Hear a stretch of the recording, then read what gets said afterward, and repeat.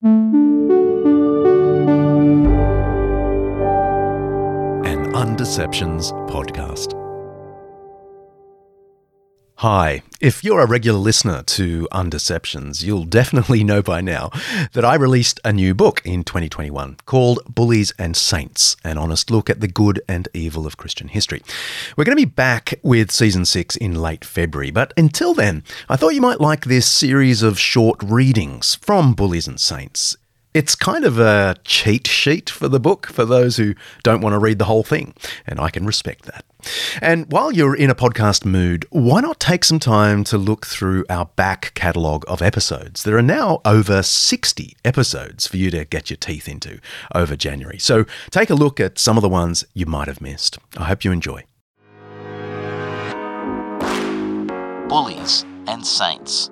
An honest look at the good and evil of Christian history with John Dickson.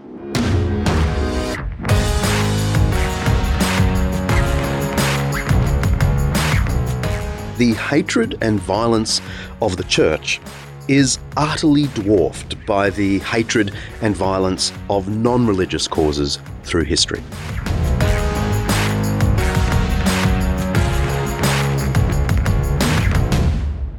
Hi, I'm John Dickson, and welcome to this super series on my new book, Bullies and Saints. Bullies and Saints is my best attempt to tell a century-by-century story of the bullies and saints of Christian history.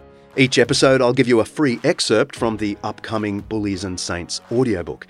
And in this edition, I just want to reflect briefly on Jesus' claim that disciples should look at the log in their eye before they see the speck in other people's eyes. And I just ask the question, might that not apply outside the church as much as inside?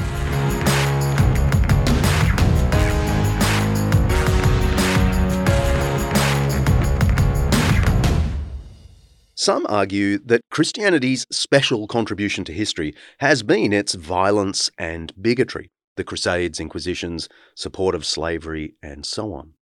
In a speech titled A Designer Universe, the Nobel Prize-winning physicist Steven Weinberg declared, "With or without religion, good people can behave well and bad people can do evil. But for good people to do evil, that takes religion." The statement is often quoted in skeptical circles. It gets a ringing endorsement from Richard Dawkins. And you can even buy t-shirts with the quotation printed on the front. Google, "Good people doing evil takes religion." Slim fit t-shirt. The context of Weinberg's quotation is interesting. He's talking about American slavery. He makes the point that Bible preaching on behalf of slavery allowed the good people of the South to feel comfortable perpetuating this dehumanizing practice. He mentions the anecdote of Mark Twain, who described his mother as a genuinely good person, Weinberg says, but who had no doubt about the legitimacy of slavery, because in years of living in antebellum Missouri, she had never heard any sermon opposing slavery, but only countless sermons preaching that slavery was God's will. The Bible makes good people do bad things. The argument has its difficulties. For one thing, while it's true that Christians were painfully slow in eradicating slavery, every anti-slavery movement we know of, whether in the 2nd, 5th, 7th, or 18th centuries, was heavily populated by Christians. And the main arguments against slavery were not economic, political, or scientific. They were theological. In Chapter 10, I quoted the celebrated slavery scholar David Bryan Davis. The popular hostility to slavery that emerged almost simultaneously in England and in parts of the United States drew on traditions of natural law and a revivified sense of the image of God in man. Even the natural law tradition Davis mentions here is quasi-religious. He's not referring to the natural law philosophy of the ancient Greeks. Aristotle had famously argued that nature intended a slave class. Nor is it a reference to the natural sciences of the 19th century, which could be and were used to demonstrate the Negro's unfitness for civilization, to quote one scientific text from the time. The natural law arguments of 18th and 19th century abolitionists were just a desacralized version of the Christian doctrine of the image of God. It was the view that all humans are equal by virtue of being, quote, endowed by their Creator with certain unalienable rights. There is a more obvious problem with the slogan, "For good people to do evil, that takes religion." How do we account for the humanist heroes of the age who also owned slaves without any formal religion? Think of Thomas Jefferson, 1743 to 1826, the third president of the United States and a classic Enlightenment free thinker. He was openly not a Christian. Jefferson was also a prolific slaver who owned more than 600 slaves in his lifetime. It is surely obvious that good people, assuming that category is even valid, are well able to do evil without the influence of religion. I don't wish to take my argument any further than to say that Weinberg's famous witticism is difficult to maintain. No historically informed believer will deny that Christians have participated in all that is worst in human history. But Christianity has not been a special contributor to evil. Egypt, Greece, Rome, Gaul, Saxony, and England hardly needed the church to learn violence. All of these societies were doing just fine on the war front and the slave front before Christendom.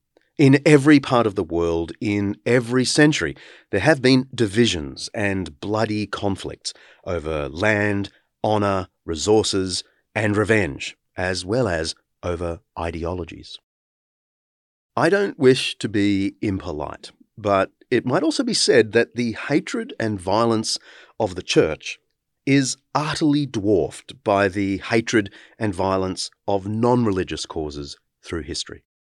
The terror of 1793 to 94 is such an interesting example, not because it resulted in so many unjust deaths, but because those killings were justified on wholly secular grounds.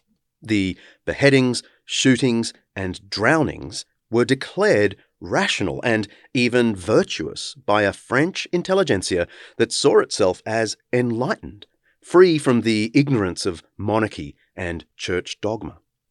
Think of the greatest wars of history. World War I, 1914 to 1918, resulted in 15 to 20 million deaths in just 4.5 years. No one argues that this was a religious conflict. World War II, 1939 to 1945, led to the deaths of approximately 50 million people in 6 years. Again, no historian today suggests that religion played even a minor role in the motivations of the war. It is true that both the German and Allied forces prayed to the same God for safety, victory, and eventual peace. But this doesn't make these wars religious any more than we can say they were Enlightenment wars, simply because all sides were steeped in modernity. The occasional attempt to suggest that Adolf Hitler's extermination of millions of Jews was motivated by some form of Christianity faces the impossible task of accounting for Nazism's well-documented hatred of Orthodox Christianity. And this is before we stop to contemplate the decidedly irreligious bloodshed of modern history. Joseph Stalin, 1878 to 1953, was responsible for the deaths of 15 to 20 million people in his Soviet Union. More deaths each week than the Spanish Inquisition managed to kill during 3.5 centuries. One Central Committee member during Stalin's time described the conduct expected of party officials. Throw your bourgeois humanitarianism out of the window and act like Bolsheviks, worthy of Comrade Stalin. Don't be afraid of taking extreme measures. Better to do too much than not enough. And so they did. Stalin's true ideological successor in avowed atheism and applied communism was China's Mao Zedong, 1893 to 1976. His attempt at forced industrial revolution, dubbed the Great Leap Forward, inflicted severe, calculated famines on his people. His Cultural Revolution, designed to purge China of capitalists and traditionalists, stressed precisely Stalin's rejection of humanitarian nonsense. One of Mao's many mottos was, "Mercy to the enemy is cruelty to the people," which has the ring of Robespierre's revolutionary policy in Paris nearly 2 centuries earlier. Terror is virtue.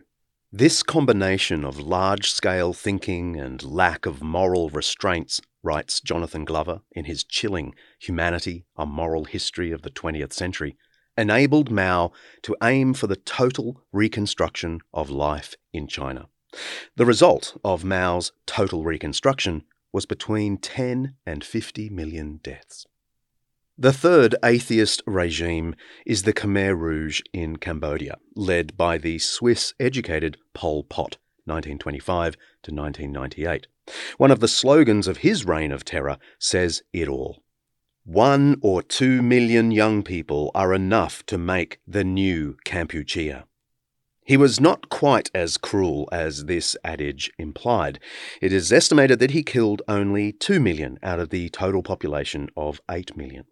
As Jonathan Glover writes, the regimes of Stalin and Mao each killed many more people, but to kill around a quarter of the population seems like the culmination of Stalinism. The shared central project of the 3 regimes was the total redesign of society in ways unrestrained by human feelings or morality. It wouldn't be fair to credit these unprecedented human catastrophes to atheism itself. Richard Dawkins is surely right when he says, "I cannot think of any war that has been fought in the name of atheism. Why should it?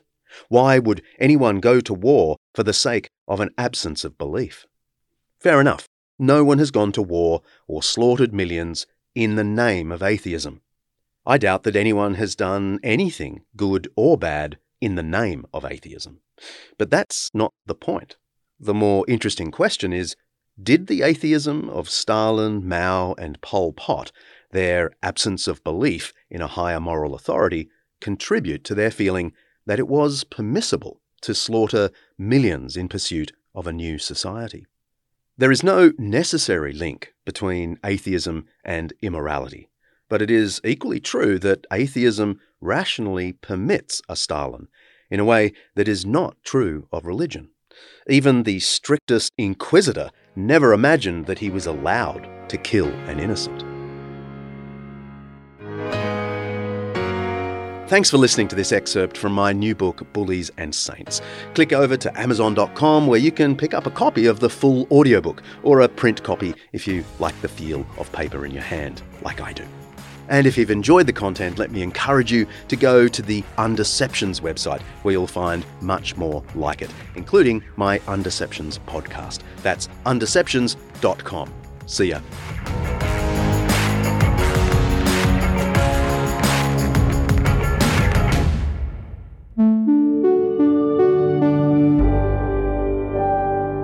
An Undeceptions podcast.